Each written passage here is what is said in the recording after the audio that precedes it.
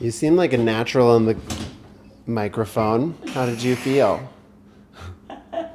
I just ignore it and talk to you. That's what I'm doing. You're the pro. We're in danger if that's the case.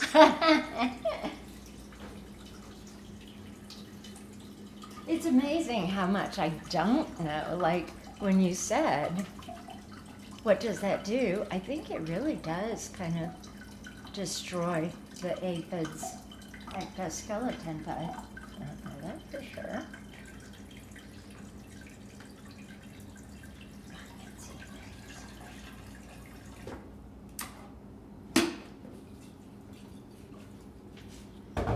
And then I said the name comes from geraniums. Well, I think it does. people can correct us if we're... Right. Let me see.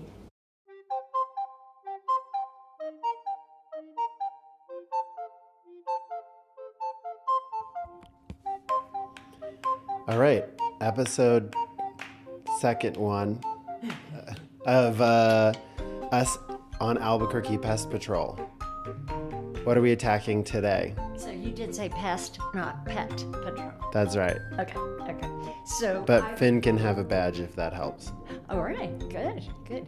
So I have some weeds coming up. I don't have grass in my yard.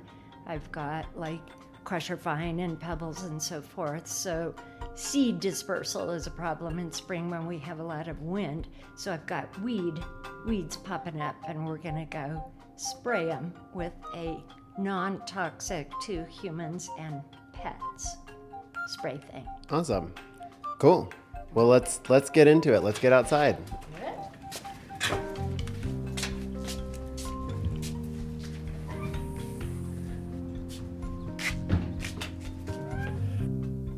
And actually, before we get into the action of this, we have a retraction that we need to... Oh, yes.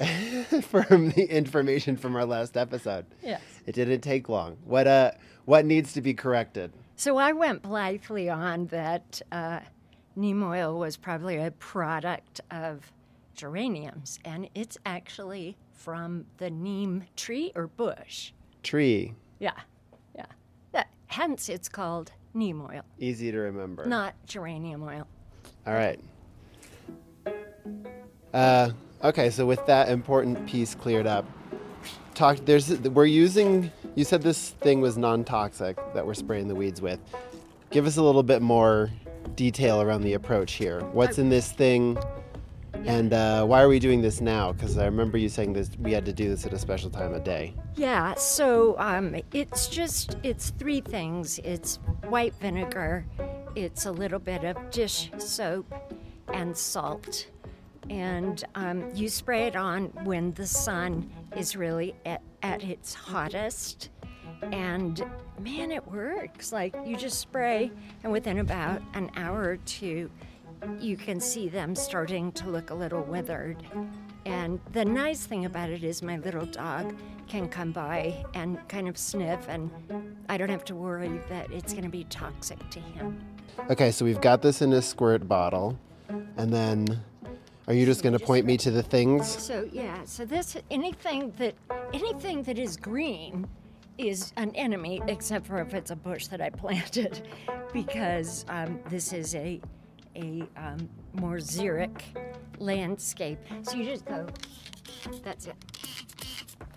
Just like two little things. And that kills the grass, and Yes. that kills these little... Whatever those pop-up weeds are, yeah. Okay. Mm-hmm. Well, I think I see some, are those slain weeds? That's one that I actually mechanically pulled out. Gotcha. Yeah. So this one? Yep. That's enough? Right there, yep.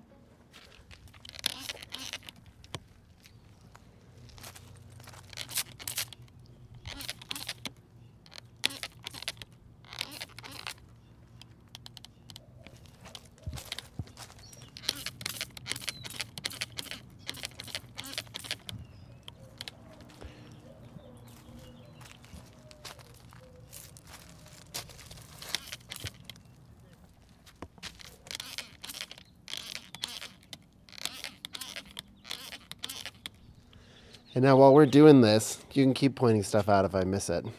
Like those two that I missed. While we're doing this, you had to do some battle with other volunteer weeds popping up because of your bird feeder, right? Oh, yeah. So I'm really in love with having birds right outside my house windows where I can actually just see them fluttering and flying and feeding, and it's just been so much fun. So I had bought a really cheap variety of birdseed that had a bunch of different kinds of seeds in it. And unfortunately, I looked underneath the area where I had put that out, and about a week later I had a carpet of all sorts of weeds and so forth, and I had to go out and just pick each of those by hand. It took me about 4 hours. Because all the birdseed just sort of like, you had like sunflower seeds and you had rye or grass or whatever they were eating, right? Right. So I have to, in this area, because I don't want those kinds of crops to be growing, I have to buy a certain type that it's called a no-mess blend, and even though it can fall on the ground, it's not going to germinate. Some people are able to just put any type of birdseed that they want out, and it's not a problem because they're just adding more green to their yard. But this is a different kind of yard here. I don't want these weeds taking over and then it looks all messy. You've used the term xeric, and I feel like growing up in Albuquerque, I sort of know what that means, but I don't know that I know the exact definition. Mm-hmm. So would you spell the word and define the word? Okay, so I have some friends who call it xeroscaping, and I take umbrage at that. It is not xeroscaping, it is xeric, and that's spelled Xeric. I think it's probably Greek, whatever it truly means. What it has come to mean is plant things that will naturally grow, that are native to your area, so you don't have to use extra resources to grow. Like, for example, I have chosen not to have a green lawn here because I don't need it, and it doesn't naturally grow. I've tried to keep just with native plantings, shrubs and trees that grow here pretty well. Don't take too much water, and that, to me, is the big deal.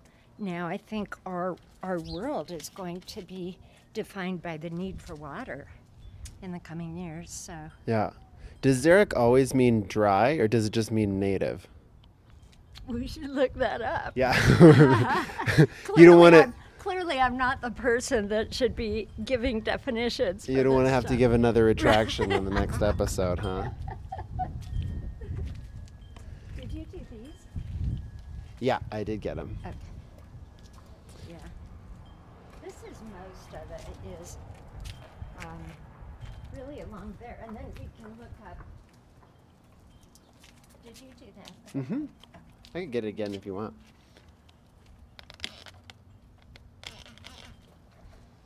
There's one right there. Okay. We could go around the back just to make sure. I think I saw some sort of around the side of the corner. Oh, okay. Something we haven't talked about yet is that actually,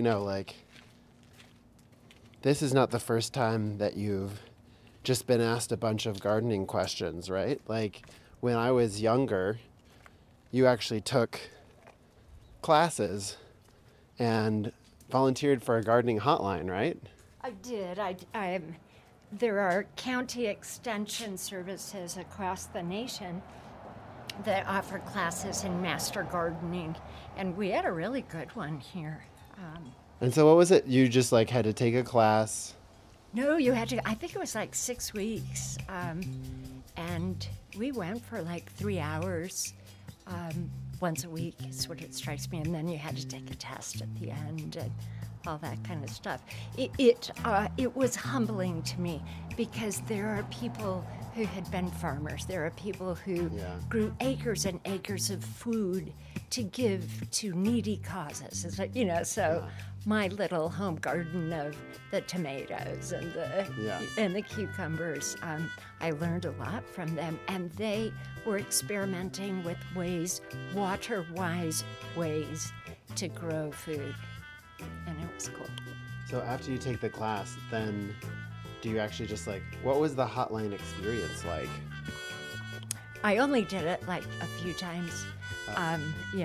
And then I kind of changed directions, but it's called a pivot these days. It is called a pivot, yes.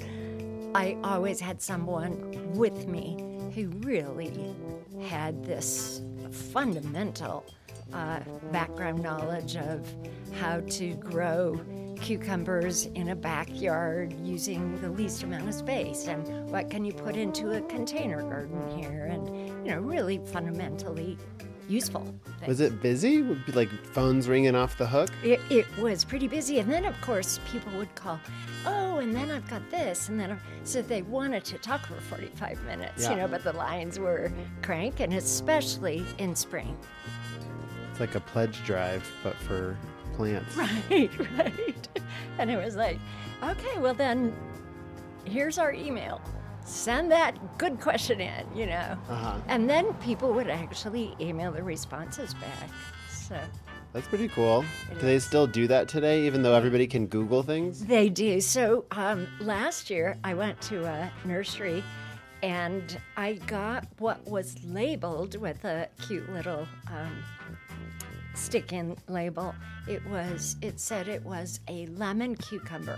And lemon cucumbers are kind of fun, and I just wanted to grow them in a pot.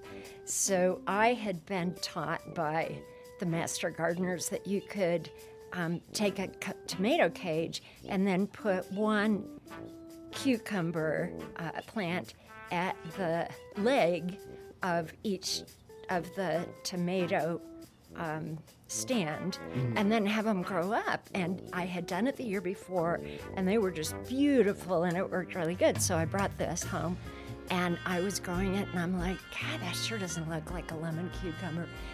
So I sent a picture, emailed a picture in, and this gal just laughed and said, you've got yourself some very nice cantaloupes. Which is something that people say on hotlines a lot.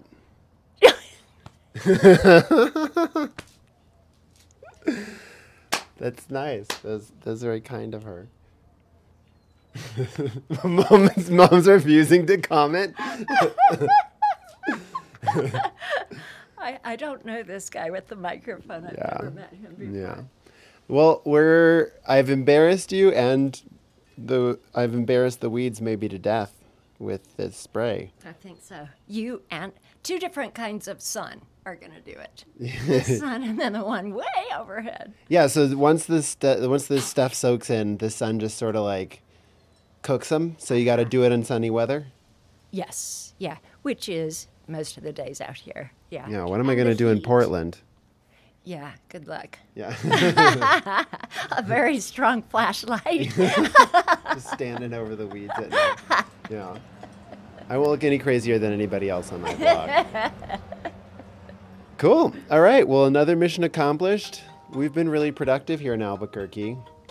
Yeah, this has been it's been a good visit. Yeah. Cool. All right. Thanks, Mom. Thank you. Thanks, everybody. And we'll catch you again in the garden soon. Next time, we won't be in as sunny or as dry a place, but there will be just as many hummingbirds back in Portland. We'll catch you then. Bye. Take care.